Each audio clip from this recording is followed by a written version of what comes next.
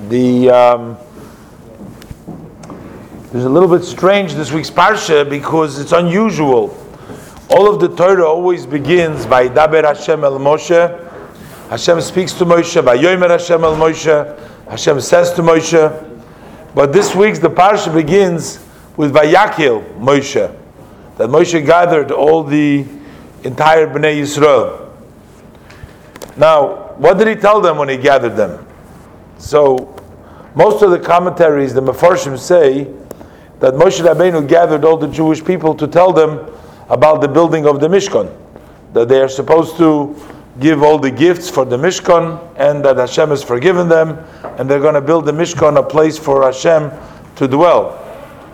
But the strange thing is that in between Vayakil Moshe, then there is the instruction here about Shabbos, and then it starts again. The pasuk says, "Vayomer Moshe el kol hadas bnei Yisrael." Only after the second time, when Moshe speaks to the Jewish community, he tells them about the Mishkan. So what did he tell them the first time? It seems like the first time he was telling them about something else.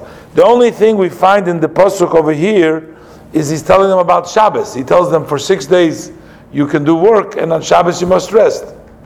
Now we know that the mitzvah of Shabbos, they were already commanded in the 10 commandments in Parshas Yisro, in the Aseret HaDibros.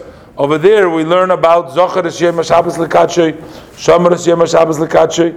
We learn about the Shabbos, and the Torah talks about the not doing work on Shabbos. So what's the purpose of these Pesukim over here? So the Rebbe explains, behemshech to what we talked about yesterday, that it also is interesting. He talks about Shabbos. He says Shabbos Shabbosin, 2 times Shabbos. It doesn't just say Shabbos. It says Shabbos Shabbosin. What is this Shabbos Shabbosin? Bichlal, Shabbos is different than Yontif, because on Yontif you're not allowed to do work also, but on Yontif you're allowed to cook things ochel nefesh, things that one needs for the food for the person. You're allowed to do on Yontif. But Shabbos is basically Shabbos Shabbosin.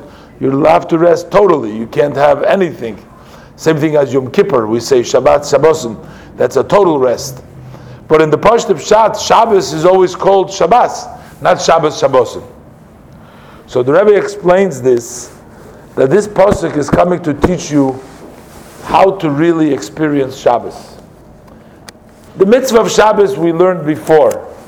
Mitzvah of Shabbos we learned at Aseret HaDibros. This pasuk over here, Vayakil Moshe gathered the Jewish people to teach them how to experience Shabbos.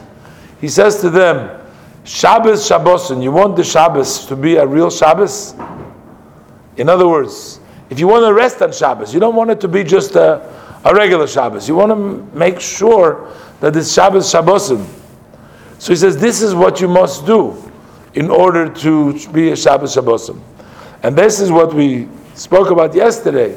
He says, if to begin with, if your whole day, the 6 days of the week when you work, your main thing is that you focus on the Torah and the mitzvahs, the Ma'asim Tovim, and the work is only in a way of te'aseh, as if it's done by itself, then when it comes to Shabbos, you have a real rest on Shabbos. In a way, the whole week is in a sense Shabbos, because the work that we do during the week is not a work which we are really involved in with all of our being, but rather it's a superficial work. Moshe Rabbeinu gathers the people, he tells them, if you whole week you work in such a way that it's te'asa malacha, then you will experience Shabbos Shabbos, and your rest on Shabbos will be a true rest la Hashem.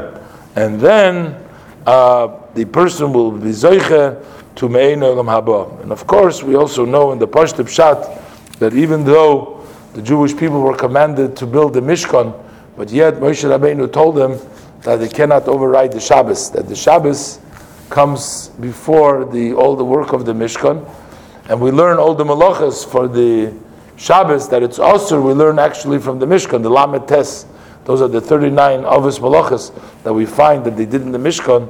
Still the Torah tells us that as important it is to do the malacha of the Mishkan, yet Shabbos comes first, and kol ha'isum ha'malacha, you must lisvarish v'chol mushvasechem, and only afterwards comes the Melachas Shabbos.